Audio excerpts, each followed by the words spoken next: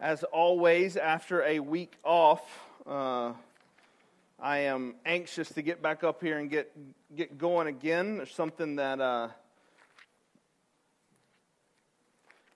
something about having that week off, not being able to get up here and teach, and that regular rhythm just makes me ready to get up here and do it. Jeremiah describes it as a fire in his bones, and I can relate to that one. So I'm ready to get going here. We're in the book of Luke, chapter 5, continuing our series, Jesus for Everyone. And last time that we were together, we saw that Jesus had begun kind of his teaching, his healing ministry. He cast out demons. He had started doing some of this stuff and was starting to get a bit of a reputation. He was starting to get a bit of a following. His reputation was starting to precede him whenever he would go into towns. He was getting more and more popular. And this morning in chapter 5, we're going to jump into a series of stories here in chapter 5 and chapter 6 where Luke is going to kind of showcase this idea that Jesus is truly for everyone. He's going to talk about it in a few different ways. He's going to kind of cover a lot of different things, and but each of these stories is going to kind of play off of the other one. So I tell you that just so you know, over the course of the next few weeks, we're going to hit a lot of the same topics, a lot of the same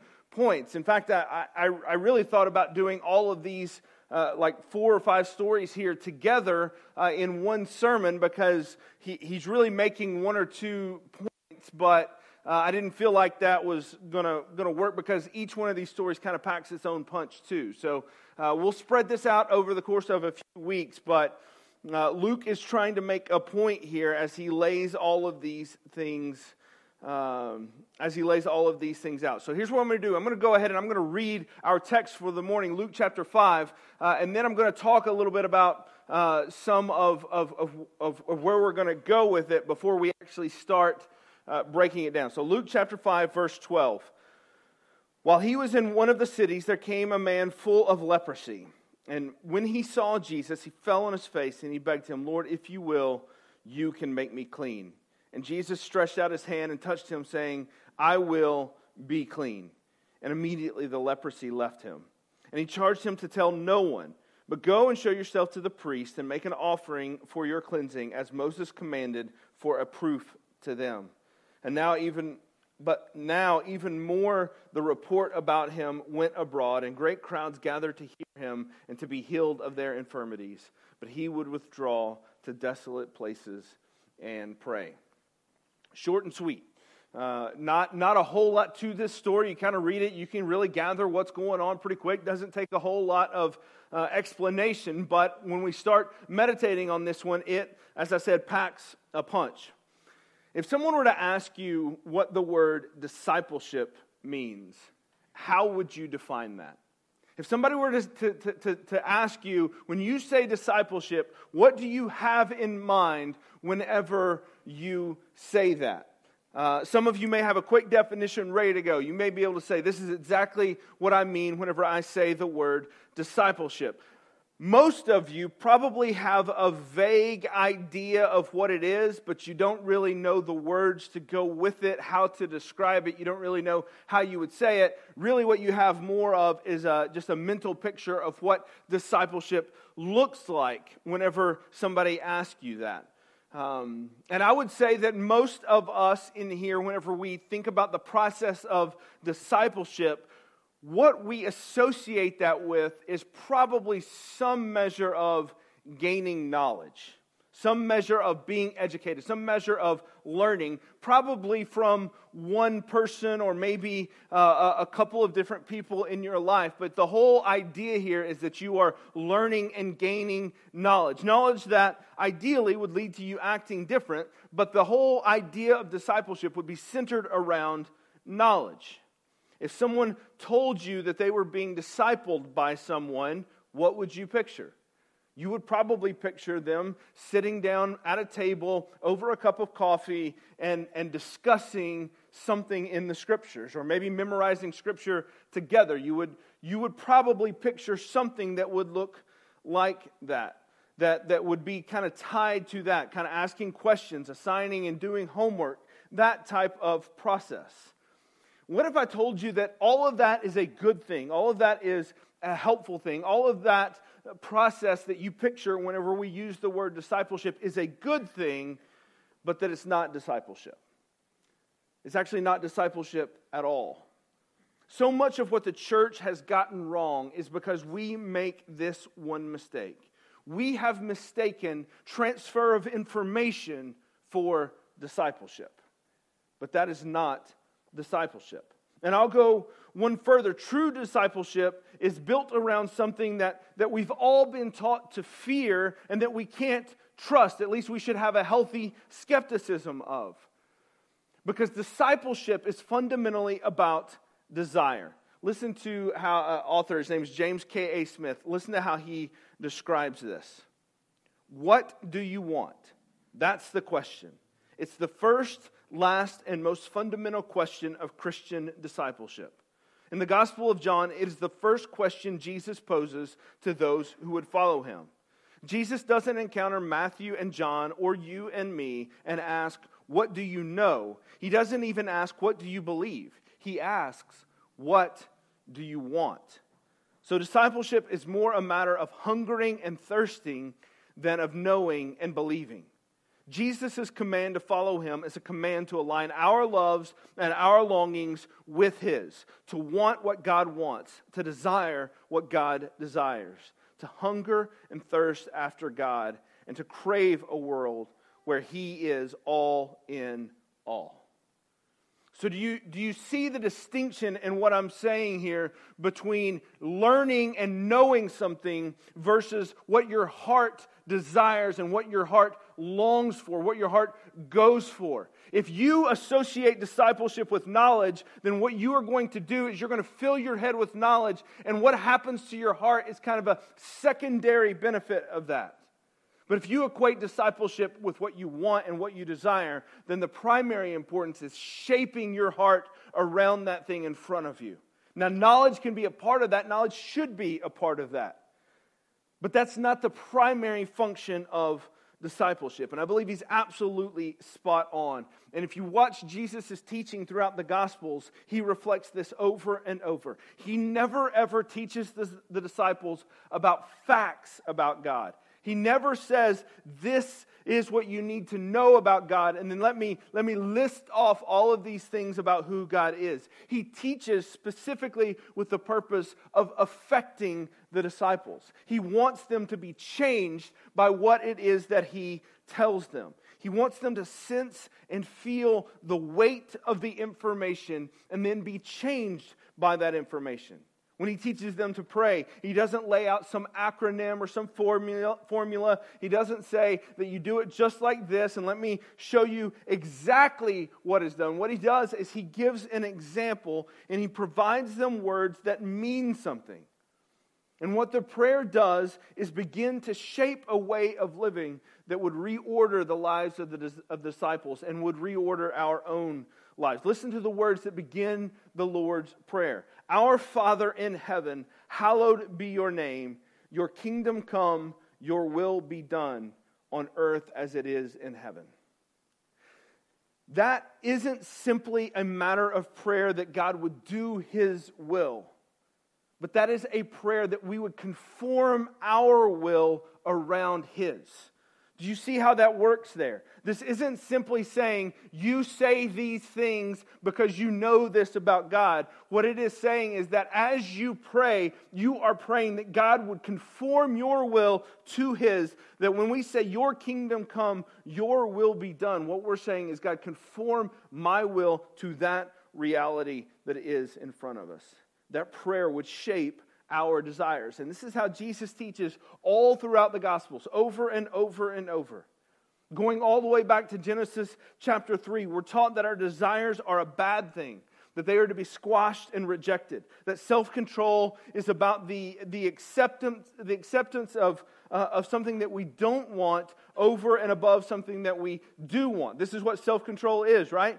It's a matter of taking what you really want to do and not doing that, and instead doing something you want to do a little bit less. That's what we're told the idea of self-control is. After all, isn't the desire to eat from the fruit of the tree what got us into the mess that we're in. This is the whole point, is that desire should be feared and should be at best kept at arm's length. We don't want to give in to our desires, right? We use that kind of language all the time. And here's what I want you to hear this morning. Desire is not the problem. It's the desired object and the desired outcome that are the problem. Our pursuit of discipleship is not that we would know more. It isn't that we would even want less, but that our desire would be stronger than ever, but that it would be rightly ordered after the right things. That our desires would be crafted by the kingdom of God in a world that is quite literally hell-bent on manipulating our desires. So what I want for you this morning is not that you would reduce your desires, but instead that you would point your desires in the right direction and that you would pursue the right thing. Now, how's that for an introduction? That's what happens when you give a preacher a week off. You get an introduction like that. So now let's get into our text and to see how this plays out in this story that we have this morning. Luke chapter 5, verse 12. I'll read it again. While he was in one of the cities, there came a man full of leprosy. And when he saw Jesus, he fell on his face and begged him, "Lord, if you will, you can make me clean." And this is pretty straightforward, like I said before. But we need to make sure we have an accurate picture of what is happening here, because we can read through this and familiarity can kind of move us past the weight of what is happening here. Jesus is going throughout these cities in Judea. He's going throughout these cities. He's got this new band of followers with him. He's got all kinds of people that are hearing about the miracles that he's done and the teaching that he's been doing, and they're all interested. So he's got a crowd of people that are following him. His entourage and his audience is growing. His reputation precedes him. And as he comes into town, a man pushes his way toward Jesus, and he wants to be healed. Now, we read by that quickly, but you need to understand what is happening whenever this man shows up in front of Jesus. It wasn't just that what this guy was doing was frowned upon, although it very much was. It was illegal. What he was doing in front of Jesus should not be happening at all.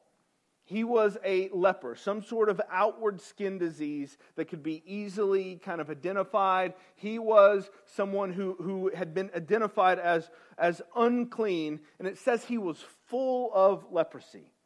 So this is not like, some psoriasis on his elbow.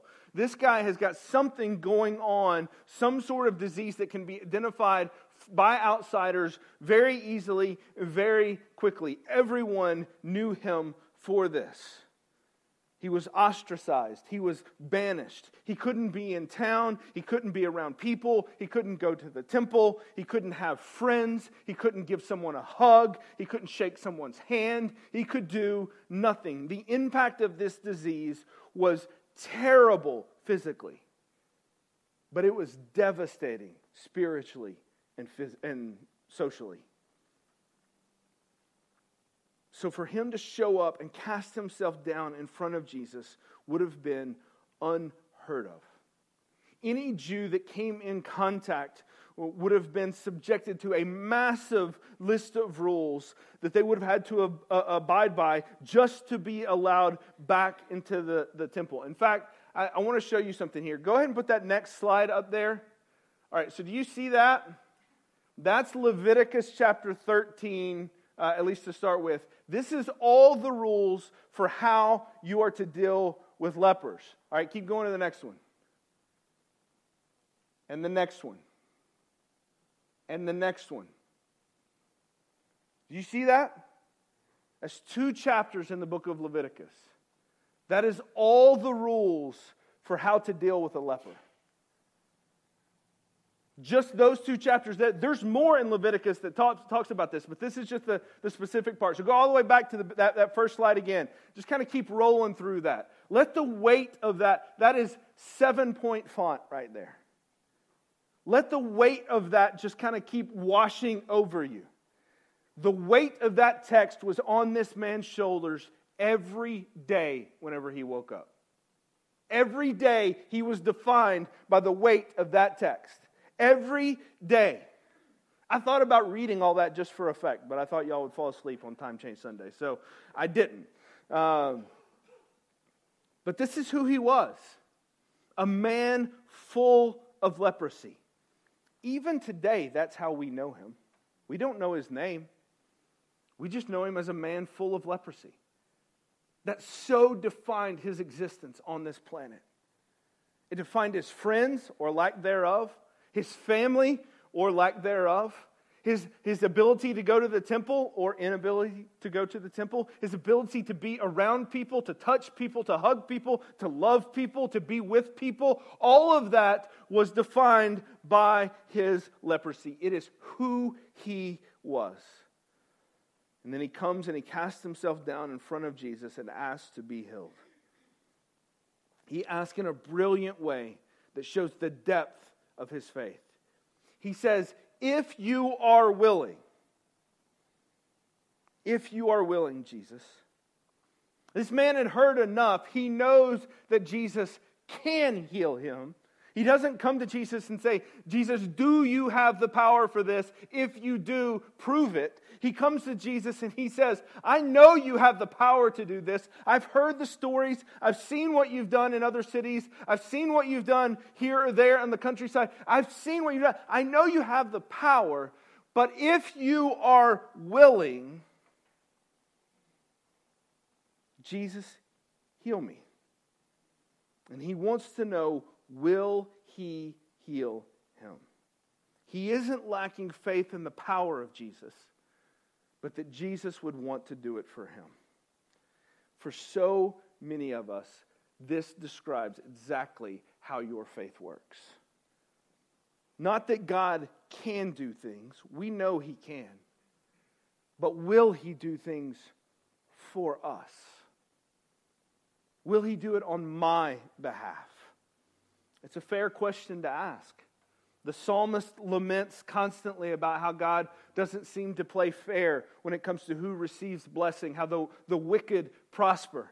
Jeremiah chapter 12 says, righteous are you, O Lord, when I complain to you. So he's saying, I believe that you're righteous, but hear my complaint here. I would plead my case before you. Why does the way of the wicked prosper? Why do all of the treacherous thrive? Jesus himself in the Sermon on the Mount in Matthew 5 says, for he makes his sun rise on the evil and on the good, and sends rain on the just and the unjust. So if this is how God works, the just and the unjust and the wicked prosper, how can this man approach Jesus with any kind of confidence and say, will you heal me? If God can do it, the question isn't can he, but will he? And our finite minds cannot know the mind of God or why things happen. That he is different from us is an answer that must suffice. And here's the thing. All of that is true. All of that is true, and maybe for you this morning that's a satisfactory answer to say that God acts on his own accord, that he does not share our view of the world, and God does as he sees fit. All that is true. But here's the thing. That theology is almost meaningless when you're suffering. It doesn't make it less true, but it's almost meaningless when you are the one that is suffering. To this man with leprosy in this moment, with Jesus standing in front of him and leprosy tearing his body apart for year after year after year after year, he doesn't need a theology lesson. He doesn't need information. He doesn't want theology. He wants something so much more. And here's my question. As I skim through this, before I preach a series, I'll try to read through the book several times to get a sense of kind of the overall message of the book. And I remember as I skimmed through this, and then even a couple of weeks ago when I began preparing this message, is how do I preach this text to a room full of sufferers? How do I stand up here and not make this some abstract theology lesson that says if you're not healed, it's because Jesus didn't want to? How do I stand up here and preach a message like that? And hear me, I'm not talking about one or two people. We are all sufferers. All of us. Now, what we're going through in this moment and how intense the suffering is different for each one of us. But we are all sufferers in a world that is broken by sin. Some more visible than others, some more acutely than others. This week, I spoke with someone that described their life as an ongoing bout with pain. When the emotional pain lifts, the physical pain is always there. And when the physical pain lifts, the emotional pain is always there. So how can I, a preacher, stand here and look each of you in the eye and tell you that when Jesus tells this man, I am willing, how can I stand here and preach this message to us, a bunch of sufferers? Luke 5:13, and Jesus stretched out his hand and touched him, saying, I will be clean. And immediately the leprosy left him. Why is Jesus seemingly willing for some, but not for others? Not for you, not for us. Don't misunderstand. We rejoice with the man full of leprosy being healed. This is something that we should celebrate, that Jesus has the power to do this. But what about us? That's not an abstract question. That's not an ivory tower theology, let's debate this in a seminary class question. This is a today question. Is Jesus willing? And after wrestling with that for a long time, I realized something. I have this story all wrong. I've gotten this story all wrong because I had completely missed the whole point of the story that Luke is telling. I missed the entire motivation of this man full of leprosy. I missed what I should have been longing for and desiring the whole time. Because you see, I want Jesus to end my pain and to end my suffering and to end my frustrations and to end my hurt and to end all of those things. That is my desire. It is keyed in on me and my suffering. I want Jesus to make it all better and to make my life the dream that I had always wanted it to be for myself. That's what I want. But you see, what I want is a reflection of what I love. And what this leper wanted was a reflection of what he loved too. And I wonder if anyone can see what my mistake was here. Let's read it again. Luke 5:12, 13. See if you can pick out my mistake as I meditated on this passage. While he was in one of the cities, there came a man full of leprosy. And when he saw Jesus, he fell on his face and he begged him, Lord, if you will, you can make me clean. And Jesus stretched out his hand and touched him, saying, I will be clean. And immediately the leprosy left him. According to verse 12, what did the man want? He didn't want to be healed. He wanted to be made clean. And that changes everything about this passage. No doubt he wanted to be healed. No doubt he wanted to be healed. But that's not what he asked Jesus for. What he wanted was rooted in his relationship with God and his ability to worship him. He didn't come to Jesus and say, let me tell you about my world of pain and suffering. Let me tell you about how terrible my life has been. Can you heal me and remove that suffering so that I can just hug my mom? So that I can have a life. So that I can go to temple and worship God. He didn't say, heal me of my physical suffering and my emotional suffering. What he said was, make me clean. He was more concerned about his place in God's kingdom than he was about his suffering in his own kingdom. Can you imagine living this man's life day in and day out, waking up in pain, alone, and ostracized? No chance of making friends, no chance of hugging someone, no chance of going to temple to offer a sacrifice for your sins, no chance of community. And then you have the chance to be rid of the physical condition that has brought your life to ruin, and you choose not to ask for healing for that physical condition. And instead, you choose to pursue a spiritual reality first. This man was coming to Jesus, a rabbi, and he wasn't asking for information to be a student. This man was coming to Jesus so that he could rightly worship God for the first time in his life. Does that minimize his suffering in any way? Absolutely not. Does that mean it would be wrong for him to want to be healed physically? Absolutely not. But what it means is that he has been taught to want what is best, not what is obvious or immediate. And this is what he teaches us this morning. He teaches us to want well.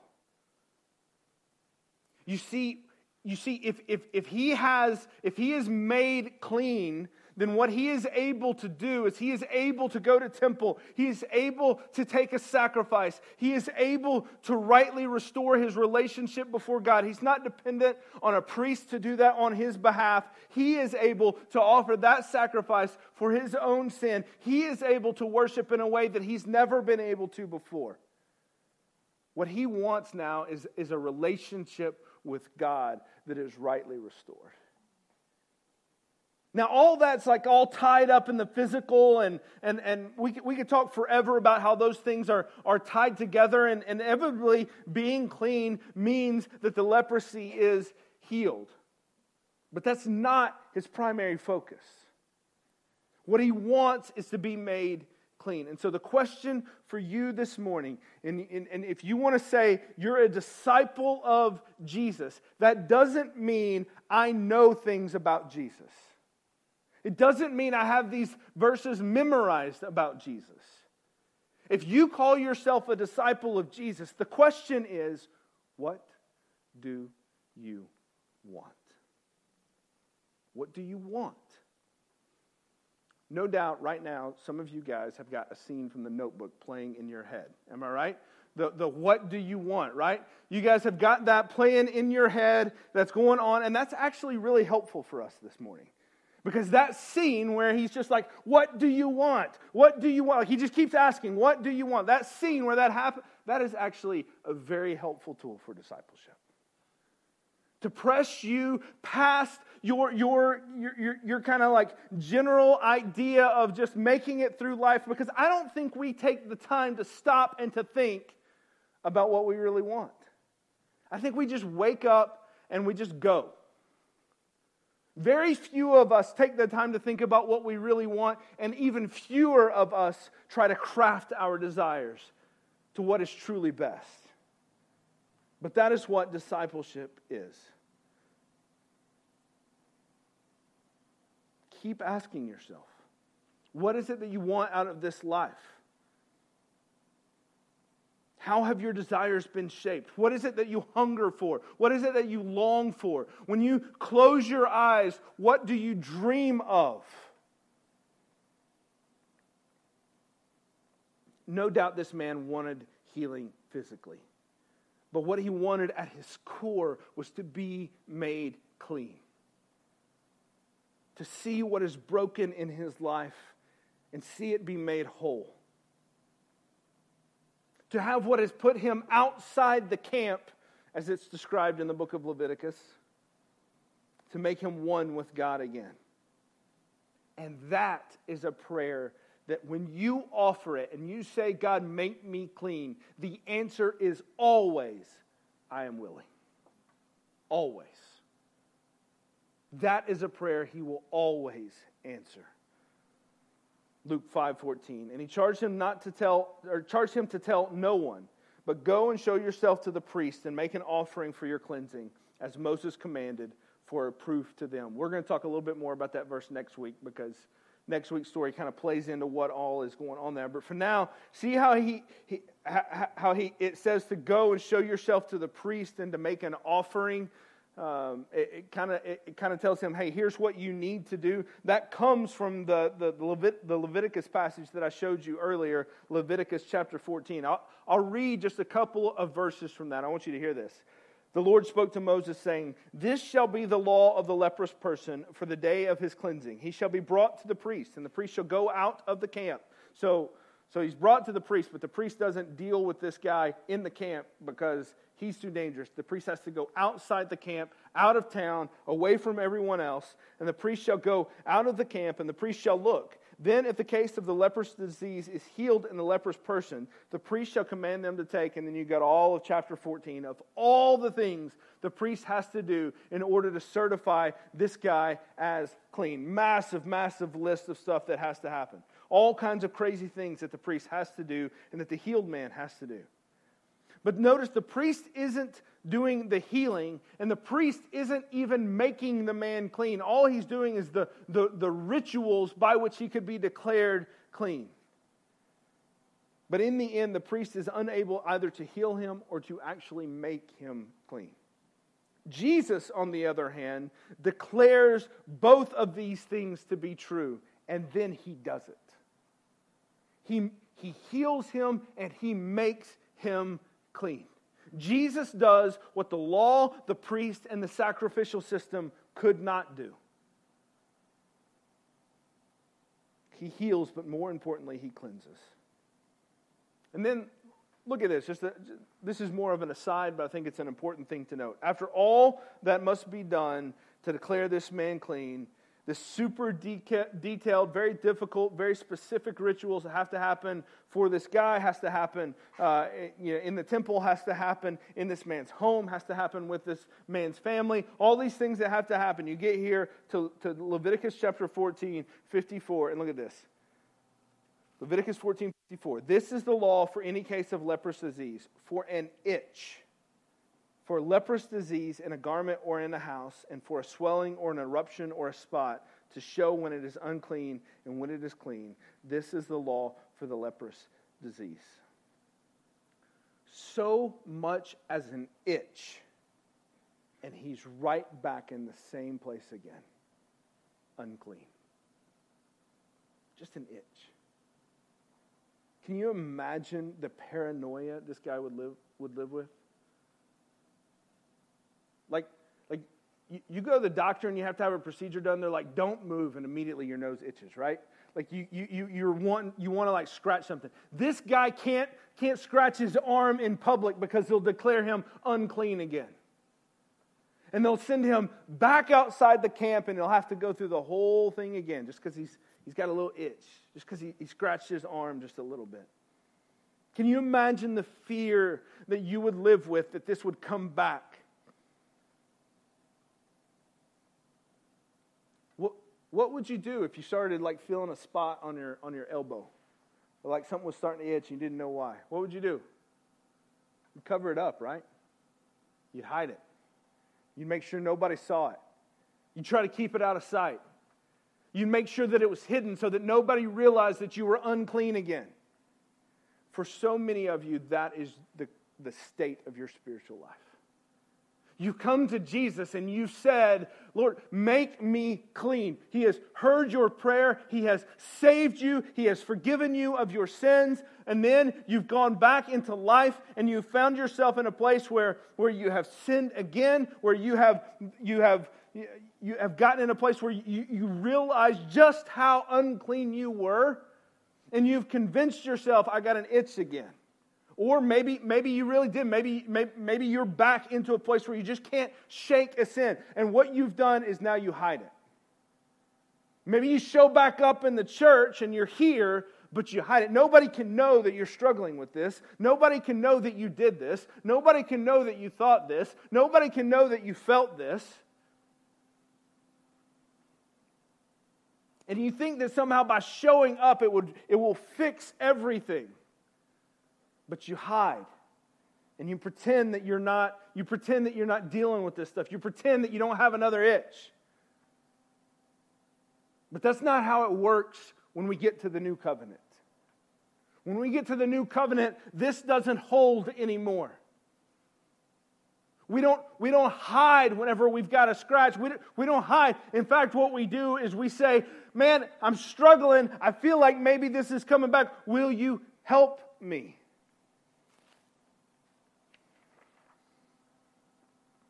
For some of you, this is what following Jesus is like.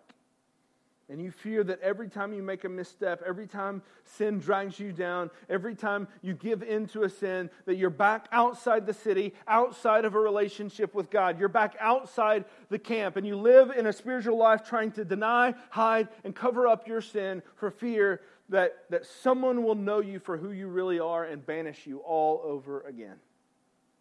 But when Jesus makes you clean, it's not like the sacrificial system of the priests. When Jesus makes you clean, He does so completely. Listen to how Hebrews chapter 10 says this. Hebrews 10:11. And every priest stands daily at his service, offering repeatedly the same sacrifices, which can never take away sins. The sacrifices don't make anyone clean. But when Christ had offered for all time a single sacrifice for sins, He sat down at the right hand of God, waiting from that time until His enemies should be made a footstool for His feet. For by a single offering He has perfected, not until they itch again, He has perfected for all time those who are being sanctified. And the Holy Spirit also bears witness to us, for after saying, this is the covenant that I will make with them. After those days, declares the Lord, I will put my laws on their hearts, and I will write them on their minds. And then He adds, I will remember their sins and their lawless deeds no more. Where there is forgiveness of these, there is no longer any offering for sin. This is the gospel. That we would be made clean, and that we would be made clean over and over and over again because of the one sacrifice of Jesus Christ. Because of the blood of Jesus, our sins are covered. And we don't have to worry about that time whenever that itch comes back and we fail again, because when He offers a sacrifice for those that are being sanctified, for those that are being made more like Him, He does it once for all. Not perfect, but standing in the offering of sin that Jesus became on our behalf. Our sacrificial lamb. And our sins are forgiven and remembered no more. And then you see this too. It says that the laws will be written on their hearts and will be written in their minds. He will put laws on their hearts and write them on their minds. Do you know what that is? Our desires are changed.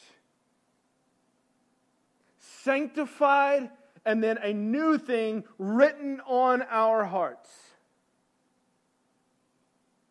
That's discipleship. And God's doing that for us. So my question is, what do you want? Do you want to be healed? It's fine to want to be healed. But the better thing is, or do you want to be made clean? This man full of leprosy knew the difference in the two, and that changed everything. The man didn't need a sermon. He didn't need a lecture. He didn't even need a Bible. He needed Jesus. Now, don't misunderstand me here. I have literally staked my entire life on knowing and teaching the Bible. I'm not minimizing the importance of knowing and understanding the Scriptures. But the goal is Jesus. The goal is always Jesus. The goal is a heart that is transformed and fixed on Jesus. A heart desperate for Jesus. This man was desperate when he threw himself in front of Jesus. And I just wonder, how desperate are you this morning? Or did you just get up and come to church? Because that's the thing. That's what we do.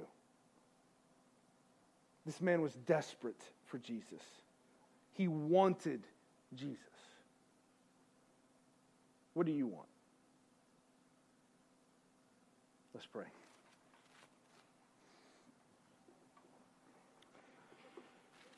Father, this morning it is our confession that our desires are so often disordered. That we want things tied to our own kingdom, to our own lives, to our own comfort, to our own worlds that we have built. Father, I pray that you would bring us to a place of repentance, that our desires would be formed around you and your kingdom. Father, for those in here this morning that are tempted to hide, I pray that you would bring them out, that they would no longer hide because they feel like they would be banished or ostracized again, but they would come out and they would stand on the blood of Jesus. Father, for those in here this morning that have never wanted anything but their own kingdom, I pray that you would break them, that you would shatter them of that desire. And that they would be like this man, full of leprosy, desperate for the love and the healing touch of Jesus. It's in Christ's name we pray. Amen.